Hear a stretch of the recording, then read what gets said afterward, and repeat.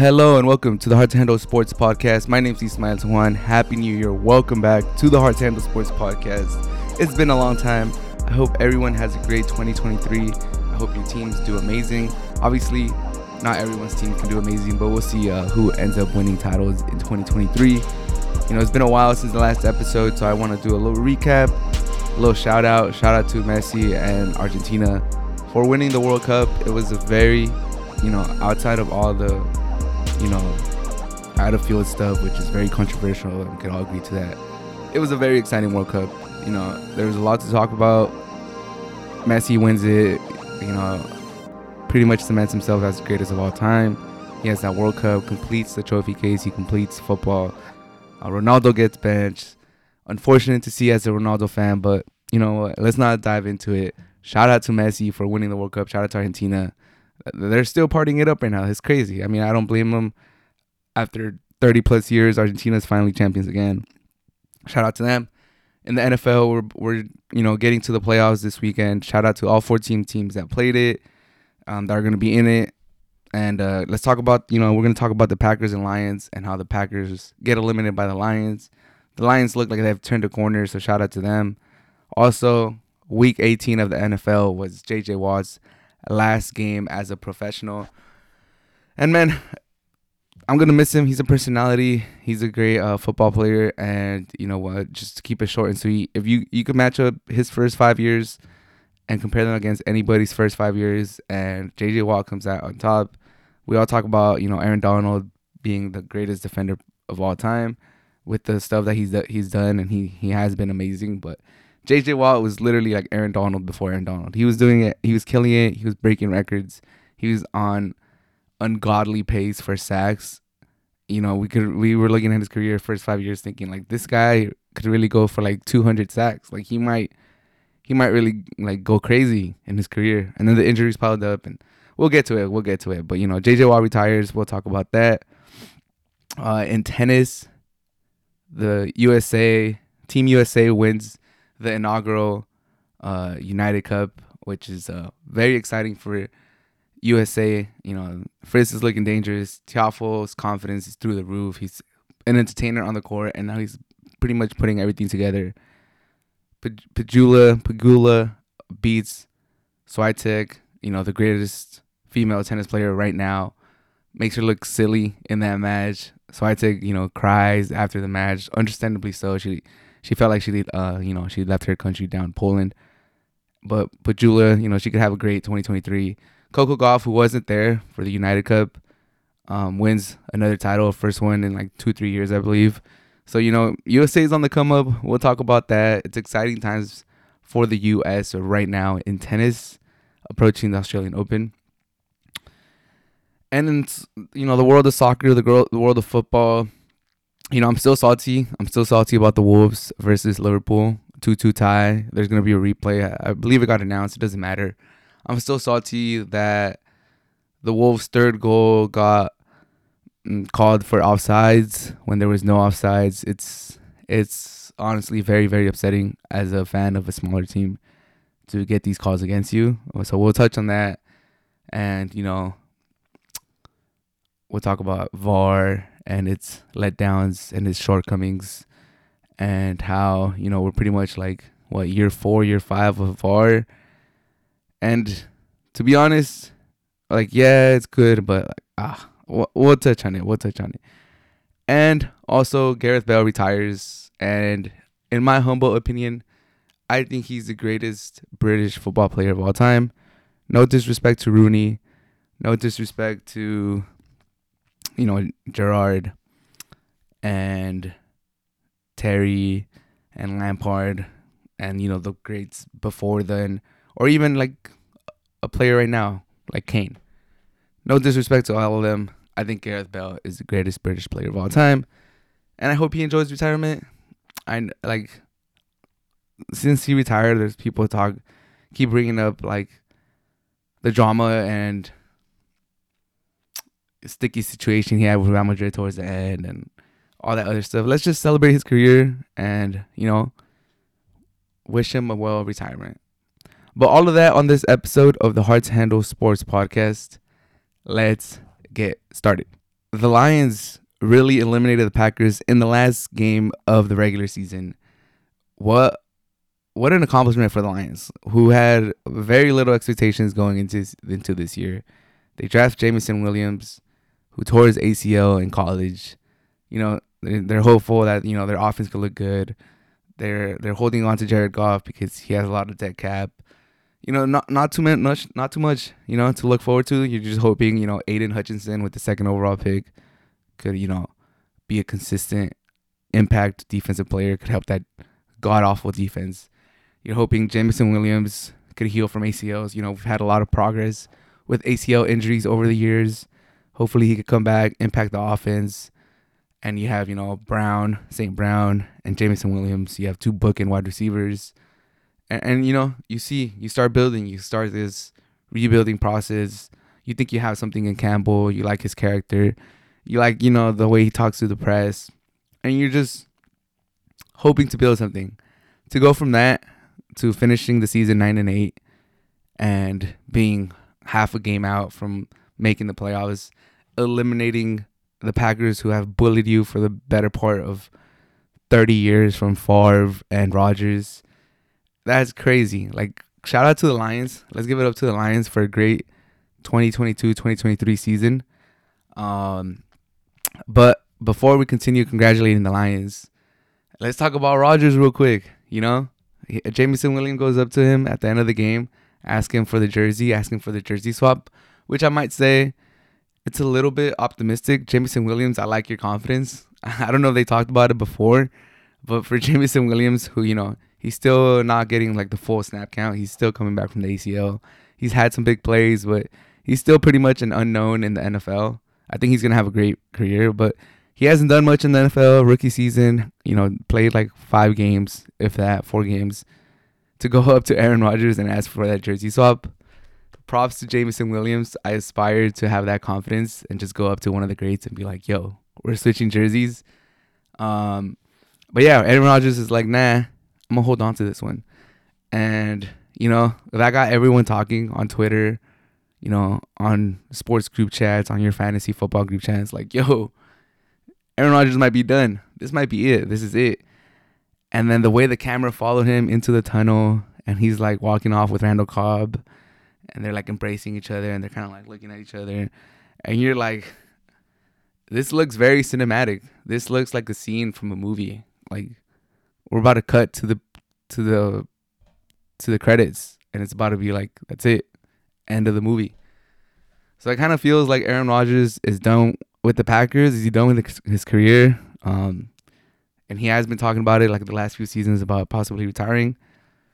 So we'll see how it unfolds. What do you guys think? You think Aaron Rodgers comes back to the Packers for one more year, or you think that's it? You think he retires, or they trade him? He goes to the Titans, goes to the Raiders, maybe. I don't know. Is he gonna be all-time or like a lifer for the Packers, one team, or is he gonna go somewhere else? The Titans might be intriguing. Go play with Vrabel. But I don't know.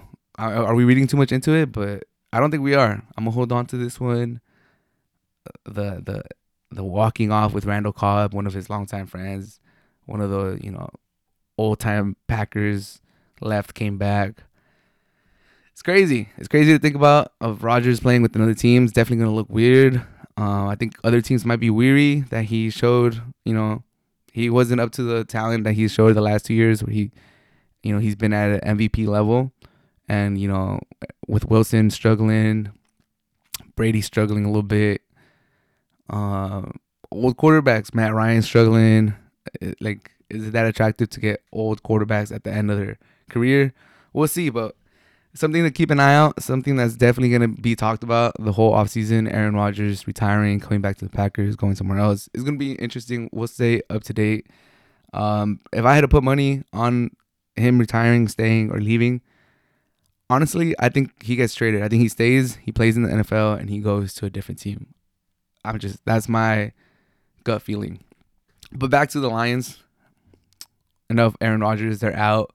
I will say this. Aaron Rodgers was talking like the Packers had already qualified to the playoffs after week 17. when they were 8-8 and they were in a win and in situation. I thought it was a little disrespectful to the Lions. I thought it might come back to bite them, and it did. The Lions had nothing to play for, and they played their heart out. They were calling some dope ass plays. Bubble screen, pitch it back to the running back, run it. Like, it was crazy. What a good offensive play calling by the Lions. They were playing very free, and you could tell that they wanted to eliminate the Packers. And they do it. They go into Lambeau, they get it done. And man, the Lions are dope. Honestly, the Lions are dope. Like, they're sick. Campbell at first, I thought he was a little too much, but I've grown to like him. Campbell's sick. He's dope. I do worry about, that type of coaching where it's all like bravado and it's a lot of like using your personality and being the biggest voice and biggest guy in the room. How long that could hold on? Like at some point it's like, okay, dude, like it's your 5th year here. Are you still that pumped up? And like, so, but I do think he's a good coach. He's backed it up this season. I think he's a player's coach. He's a good coach. So I think they're going to be trending up. Jared Goff, man, shout out to you. I was one of Goff's haters or truthers, if I might say. Like, he was not. I thought his numbers were overinflated with the Rams playing under McVay. I thought they were overinflated. I thought those numbers were fake. I thought, kind of like Garoppolo, kind of like, yeah, 80-yard pass, but you threw it 3 yards behind the line of scrimmage, and Debo ran it 83 yards for a touchdown. I thought his numbers were a little overinflated. I didn't think he was that good, like, because he did have some good seasons with the Rams, but you saw the plays, and he left a lot of yards on the field, like a 40-yard pass, but the wide receiver had to throw him, like, make a hard catch if you put it like more accurate. If you throw a more accurate pass, he stays on his feet and keeps running. Stuff like that, where I'm like, 40-yard pass could have been 60, type of stuff like that. But this year, especially the last 9 games of the season, Goff, silences his haters, silences, me, and he looks good. He looks decisive on that 4th down, or 4th and 2, 4th and 3 to end the game, to send the Packers home. Looks decisive in that throw, and he just looks very, very comfortable in the pocket. Shout out to the Lions O-line too. I did not know that they were that good, but last few weeks of the season, keeping up on them on Red Zone and watching highlights and seeing Sunday Night Football, that O-line is dope. So the offense is definitely sick. They traded their tight end, Hawkinson, but their other tight end looks serviceable. They have 2, St. Brown, he's a great wide receiver. His yak is like amazing. Jameson Williams has insane potential, and Jared Goff looks like he could be not just a stopgap quarterback, but he could still progress. He's still young. He's 28 years old. Very young for a quarterback, especially nowadays. So we'll see. They'll probably re-sign him. And they have a top 5 pick, I believe, or top 10 pick, which is, I forgot how they got that, but they do have a top pick. And they're just going to keep building through the draft. Campbell is that guy. He's a dope-ass coach. With Goff looking like a real quarterback now, Aaron Rodgers might be on the way out. No one really believes in the Vikings and Kirk Cousins. I do like Kirk Cousins, but no one really thinks that they're gonna reign supreme over the NFC North for like 5-10 years. Like, no one really thinks that. Even though I like what they got going on over there, and I like their weapons, and I think their first year coach, did a great job this year. No one really thinks they're just going to take over the NFC North and dominate it for 10 years or 5 or even 3. So it's wide open. I think the Lions, as soon as next year, could be like a very interesting pick to win the NFC North. And their defense needs some work. Started off disgusting this season. If their defense was just a tiny bit better the first like 6-7 games of the season, they're in the playoffs. They're in the playoffs, and they're playing this weekend. But Aiden Hutchinson, he looks like he's the real thing. Love the interview after the game. Love his energy. And we'll see. Number 2 overall pick. I think he lived up to it his first year. If you get more talent around him, if you get more pieces on that defense, I think he shines even more next year. And the Lions are sick, man. The Lions are sick. They've been the laughingstock for the NFL for so long. In the recent years, we've seen the Browns turn it around a little bit. Right now, we'll see if how they do next year. And now we're seeing the Lions turn it around. It's good, man. It's good to see these once bottom feeders, bottom of the barrel teams do good. But shout out to the Lions for eliminating the Packers. Great season. Fell a little short, 9-8.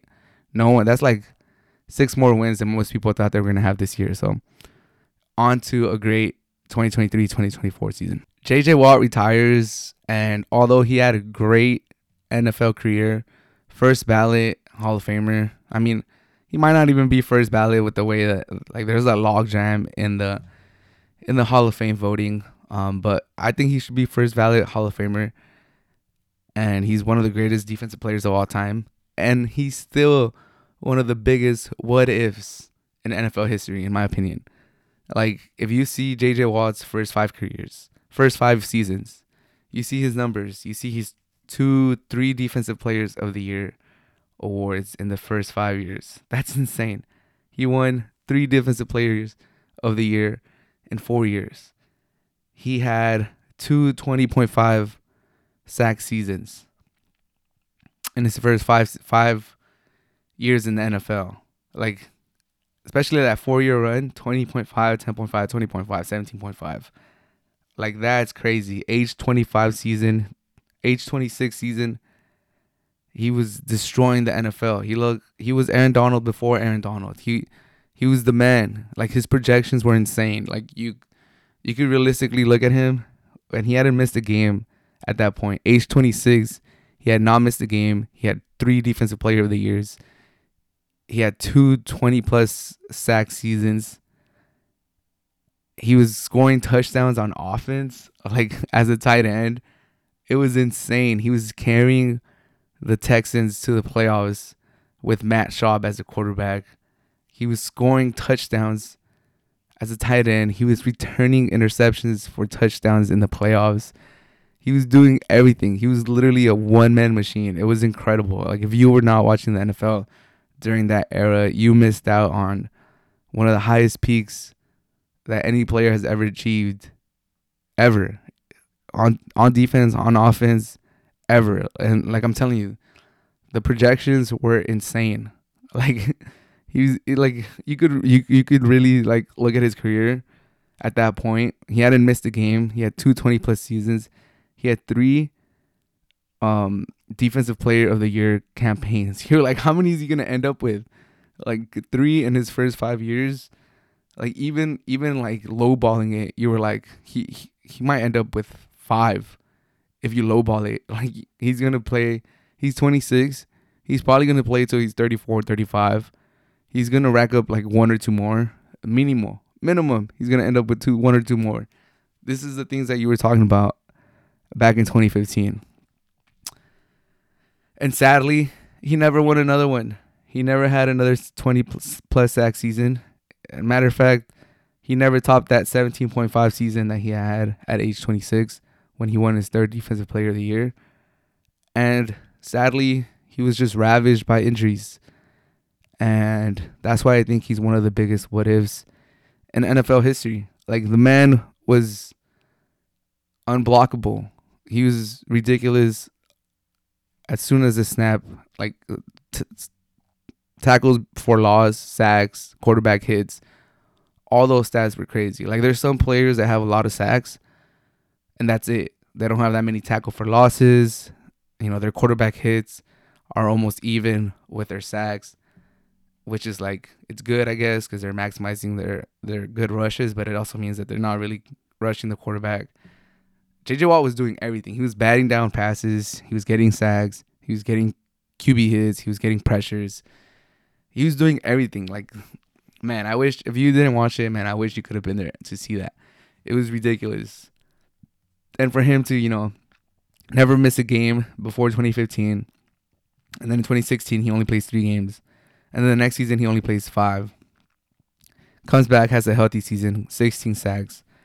2nd in the comeback player of the year. Looking great, looking good. JJ Watt's back. Next year, only plays 8 games, another injury. Next year, he plays 16, but it's a down year. He only has 5 sacks. He goes to Arizona, injured again, only plays 7 games, 1 sack. And at this point, you're like, damn, this might be it. Like, he's not. He keeps getting hurt.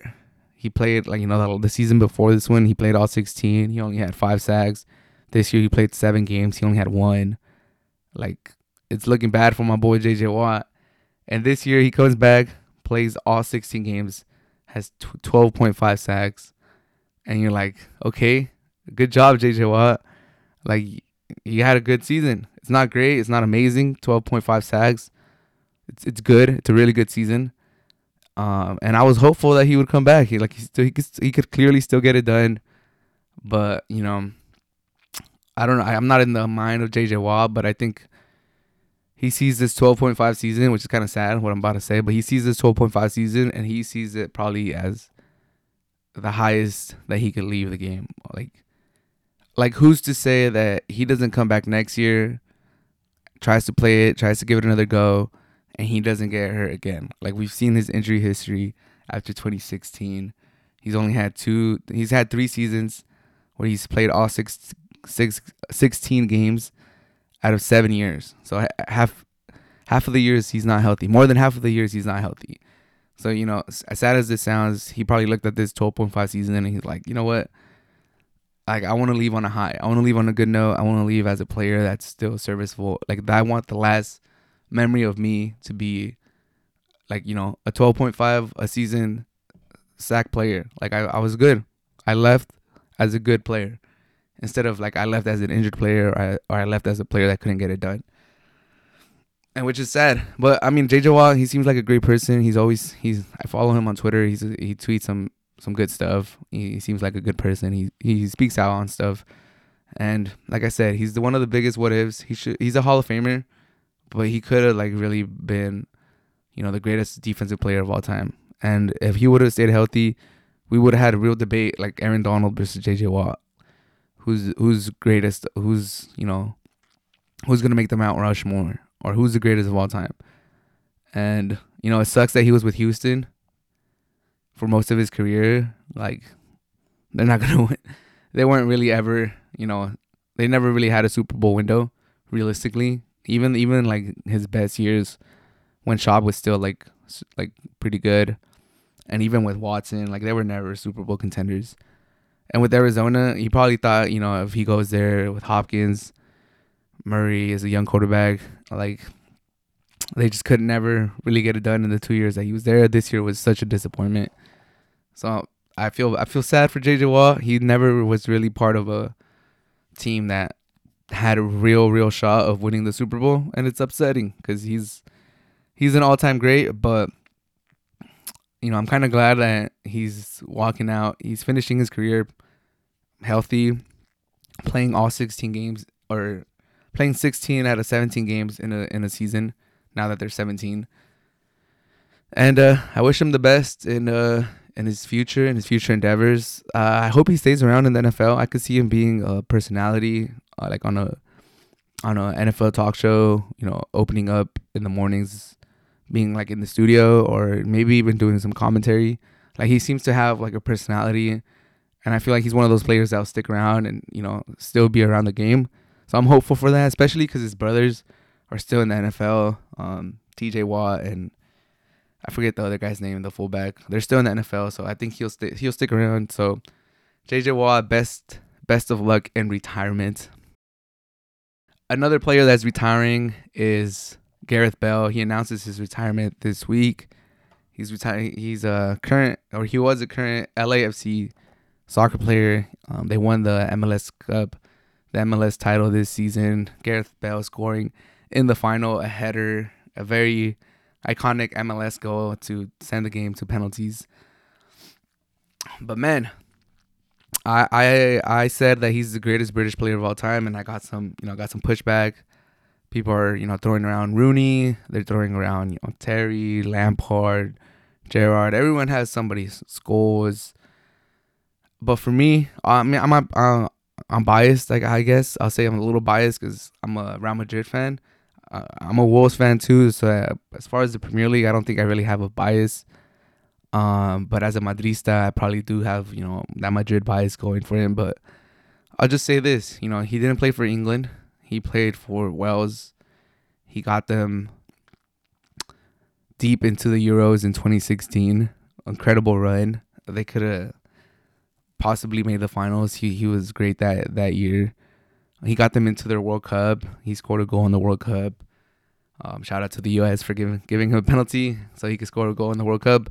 But like he did so much with Wales. He was their star. He was carrying that team. Even in those dark seasons when he wasn't really playing with Madrid, he would always show up for Wales. He would always like Gareth Bale hasn't played in like a month with Madrid, but it's international break and you hear like this man scores a banger free kick or it has an incredible run down the sidelines. And he gets like a hockey assist and Wales wins and it's just crazy. I'm like, are Madrid watching this? I remember those like how come he's not starting with Madrid? Look at him, how great he does with Wales. And that bicycle kick in the final with Madrid, like that was ridiculous. Probably the greatest Champions League final goal in the final of all time. Like that shit was incredible. And I think there's a lot to be said about Gareth Bale going to Spain for the challenge. Not staying in the Premier League and the comfort of the Premier League and going to Spain, going to a country where, he doesn't know the language, going with the pressure of going to Madrid, with all their history, with, the Galacticos and how much money they put. And Real Madrid is a great club. I'm a Madrista, but I understand, like, it's tough to play for Madrid because, like, you can't, like, you have a slump and there's a player behind you ready to go play your position. And, they'll give you a couple games to get back into form. If you're not in form, like that, the expectations are so high around Madrid that, like, bro, like you really don't get time to like work your way back into it or, recover from an injury and take your time. Like, it's just like the pressure is so high, the competition's so fierce that you really got to stay healthy. And when you're not healthy, you got to come back and like be firing on all cylinders, which is kind of sad and it kind of sucks, but it's also what makes Madrid great, with that philosophy, that competition, that aggressiveness towards their players. And the expectations are crazy high, so you got to have a crazy amount of mental fortitude. I'm not saying Bale didn't, but he was very unlucky with injuries, so I think that played a big factor on why things went sour with Madrid. I remember, a little tunnel vision when you're in it. Like, I was very frustrated with Bale with all his injuries. It was like, come on, man, just stay injured. We need you. I mean, just stay healthy. Like, stop getting injured. We need you. But when he played, man, he was great. And, he won. He's a key factor to most of those Champions Leagues. There's seasons or parts of seasons where he definitely looked like he was the best player in Real Madrid, even with Ronaldo being there. And overall, I think Ronaldo was the best player for most seasons, but there was definitely like times in the seasons where Gareth Bale was like killing it, and you were like, oh, he's looking like the best player in Real Madrid. And he's a big game player. Like that run against Barcelona in the Copa del Rey, a Champions League final, even to a lesser degree. I know people make fun of the MLS, but that goal in the final in the MLS, like big time players make big plays in the finals. And like, I know Rooney has better stats, but he did play striker where Gareth was out wide. But I test, as far as enjoying their games, I enjoyed Gareth Bale more. I do think he could have probably finished out his career a little bit better, but it is what it is. He's healthy. He made some money. He's probably set for a couple generations to come, and he got to play. He got to play in the U.S. I did get to see him when they played against San Jose Sharks, so I was happy to see him play live. But yeah, who do you guys think is the greatest British player of all time? I do think it's Bale. I could see the argument for Rooney. I could even see the argument for like Gerrard or Lampard. Who do you guys think is the greatest player of all time? I think it's Gareth Bale. Like the goals, the runs that he was doing. He was in his peak with Tottenham. Like, I'm thinking Champions League against Inter, and like some runs that he did the year before Real Madrid in the Premier League. Like, this guy was really like unplayable. Like, it was ridiculous that pace that he had was like you had never seen that type of pace with on that height since Ronaldo.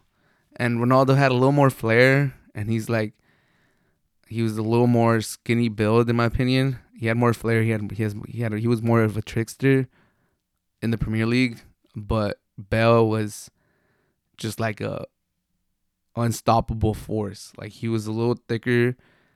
He's probably a little bit faster, and he was just like he'll put his head down and he'll dribble and he just go crazy. And it was mostly just straight line speed and cuts, whereas Ronaldo would do a bunch of tricks. But it was just a sight to be seen, seeing Gareth Bale dominate the Premier League. Like it was insane. And that left foot, like he had a very, very polished left foot. Like that left foot was insane. Like volleys, the dribbling, the crosses, the free kicks.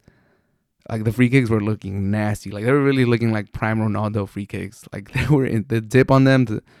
It was insane. Like he was crazy. I remember when Real Madrid signed him, I was like, bro, we really got Gareth Bale and Ronaldo on the same team. Like pace for days and height, and like it was so nasty.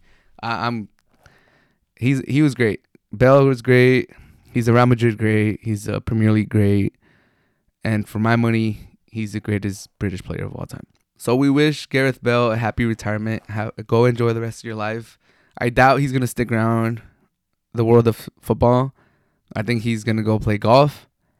He's going to maybe show up to a couple Welsh games. And that's about it. He's going to enjoy his retirement wherever it is. If it's in the US, welcome. Enjoy LA. Enjoy Hollywood. Enjoy wherever you retire. If it's somewhere else, if you go back to England, go to Wales. Have a good retirement, man. It was a pleasure to see you play.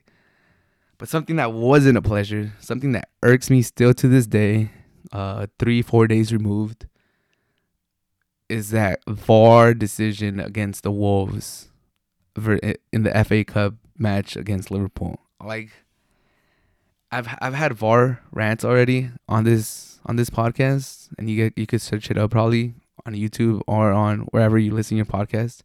I've ranted about VAR, and I haven't done one in a while, but it's back.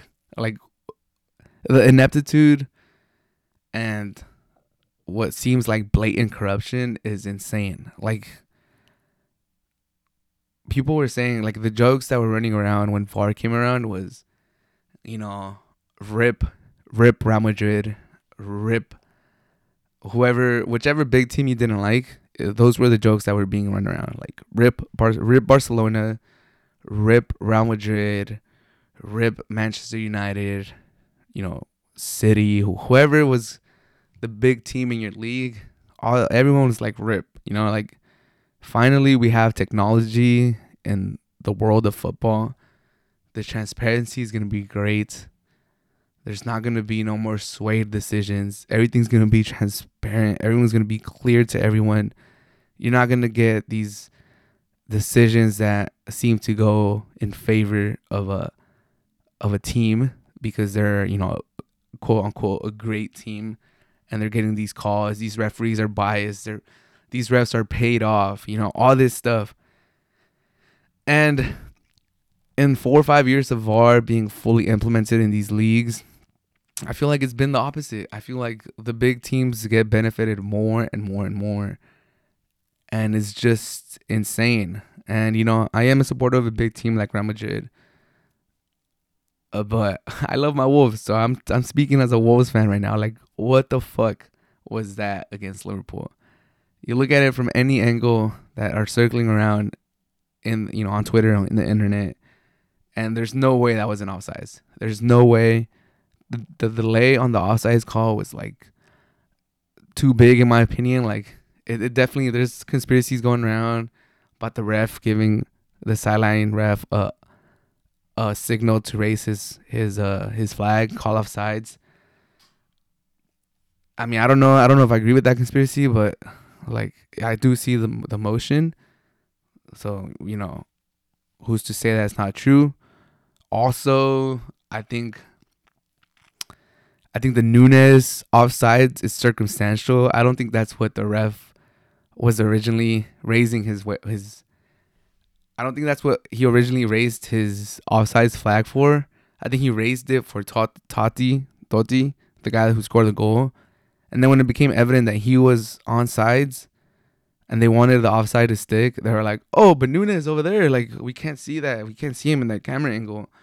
And like that's why he raised his flag, and we can't confirm that he is onside, so no goal. When like the Nunes play was way at like, if he's calling offsides for that, that should have been called like as soon as it hits Huang's head. Like Huang's head kicks it back towards Nunes. He goes gets it. Like raise your flag at that point. Like there's not really a chance, an imminent chance of goal at that point. The ball is kicked out wide. If you think it's offsides, call it right there.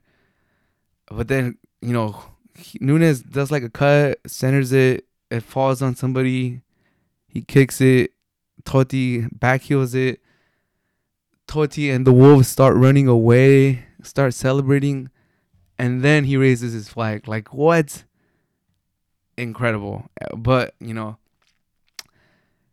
okay, the refs lagged it to call it. He did call, let's just say he did call the offsides on Nunes. VAR doesn't have the whole field available to them.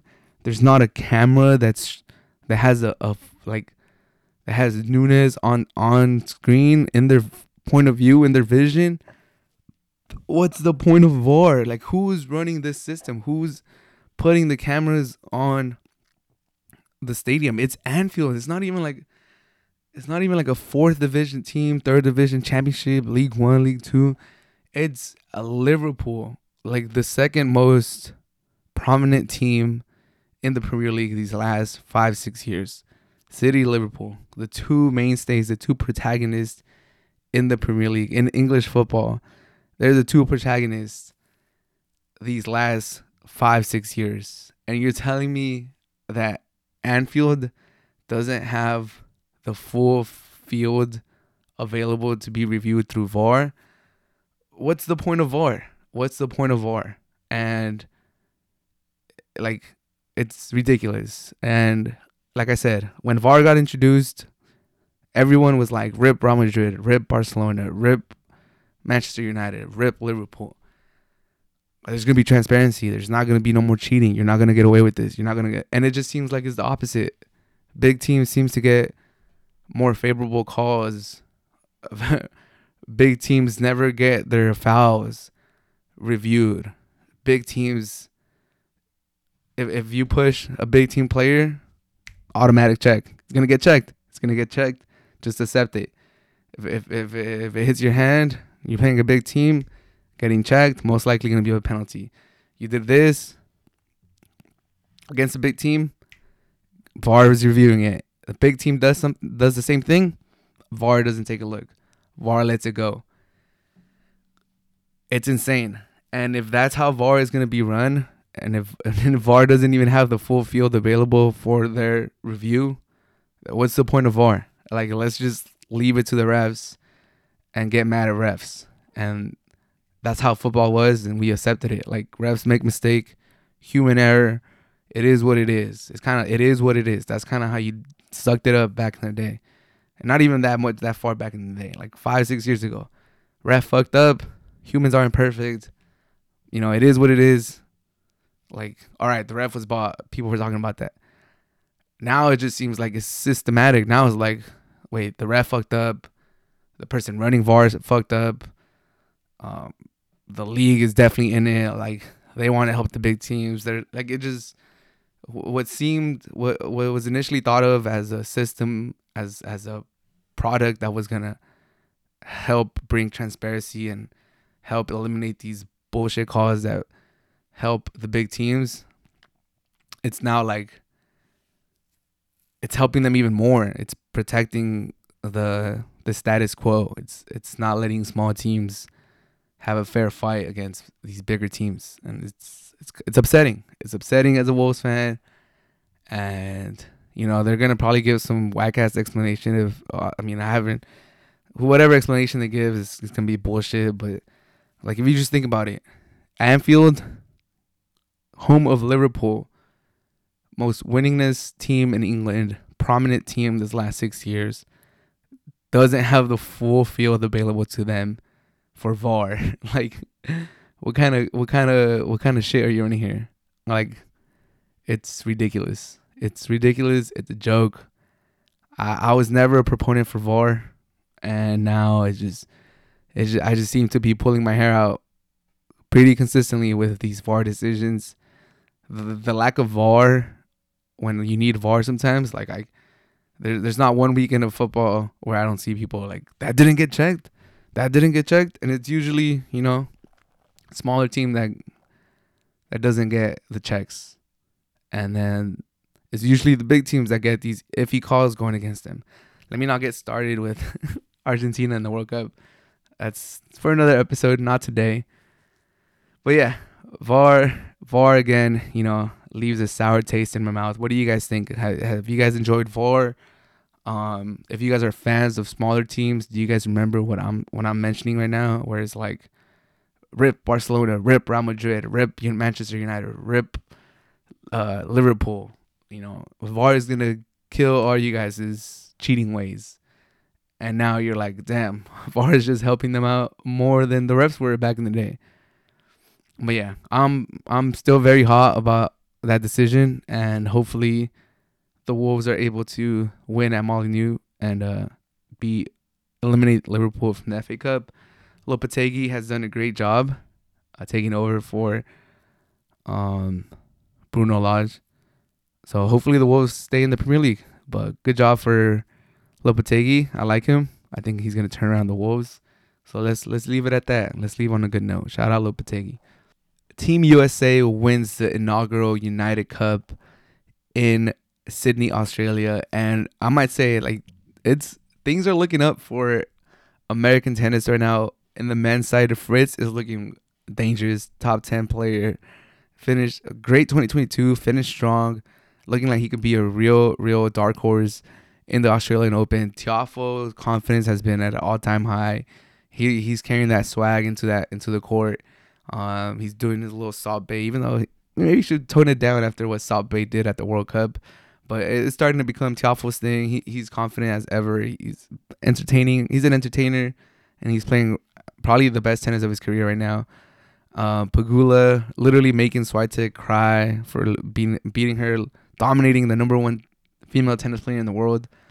And Coco, who was not there with the United States team at the United Cup, wins a title of her own, first singles title in I think 2 years. So things are looking up for U.S. men tennis and female tennis right now. Serena Williams retired last year.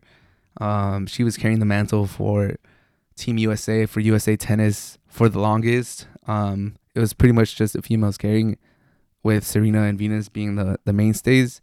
The men's side has been struggling since Roddick retired. Since even when Roddick was playing, the latter years, he wasn't really winning stuff like that. So it's been a minute since the men's tennis has really, given American fans something to be excited about. So Fritz looking dangerous. Like, he played some pretty high ranked players in the United Cup. He beat Berrettini.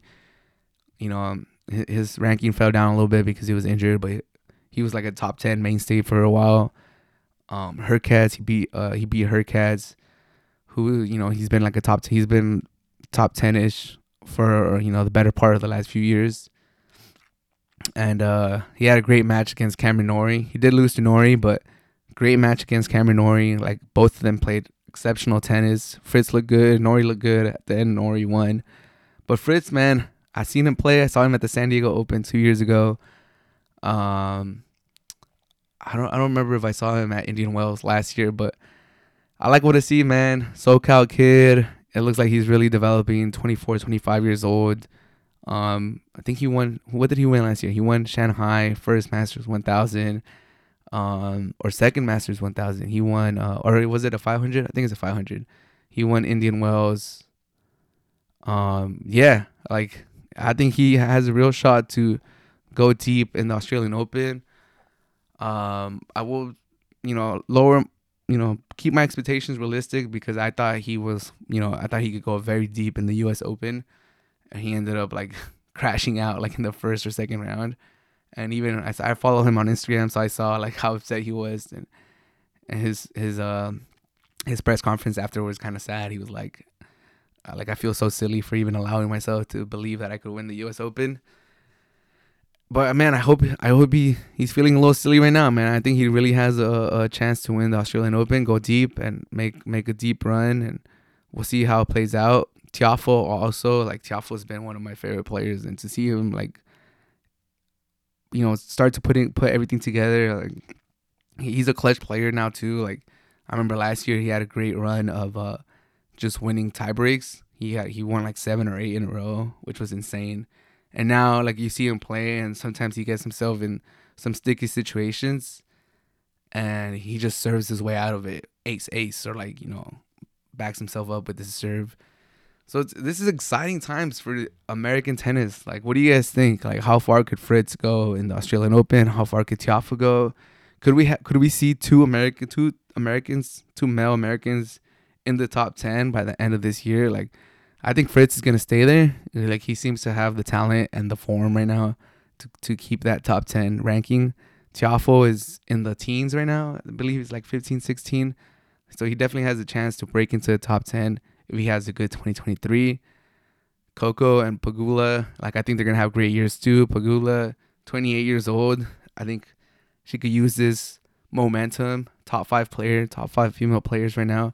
She could carry this momentum from beating Swiatek in the United Cup to, make some noise in the Australian Open. Coco, still young as hell, has her whole career ahead of her, but to win another singles title after she's been killing it in doubles, being like, she's probably the best female double player right now, and she's a really good singles player too. So good for her for winning another title. Like I said, I'm so pumped for American tennis right now, and let me know what you guys think. Like, how far could Americans go in the Australian Open? What are you guys' expectations for Team USA or the Americans this season? We're in January. It's gonna be a long season. This is barely the start of the tennis season, man. Tennis is year round. I've been a very casual fan for the longest, just catching games here and there. But I've really like hunkered down and become like a real tennis fan just maybe 2-3 years ago, where like I really like follow like every tournament and try to find a way to watch it. And tennis season is long, man. There's like tennis every day of the year, it seems like. So the season started. I'm so happy. We're gonna have tennis for like the whole year, basically till November. And I'll make a Australian Open predictions episode. Nadal's gonna go into it as the number 1 seed. Unfortunate that my boy Alcaraz is gonna miss out with an injury. I just saw an update video that he posted on his Instagram. He's doing a little rehabilitation, so wish him the best in recovery. But that should do it for this episode of the Hard to Handle Sports Podcast, first one of 2023. And if you made it to the end, thank you so much for the support, and we'll see you on the next episode.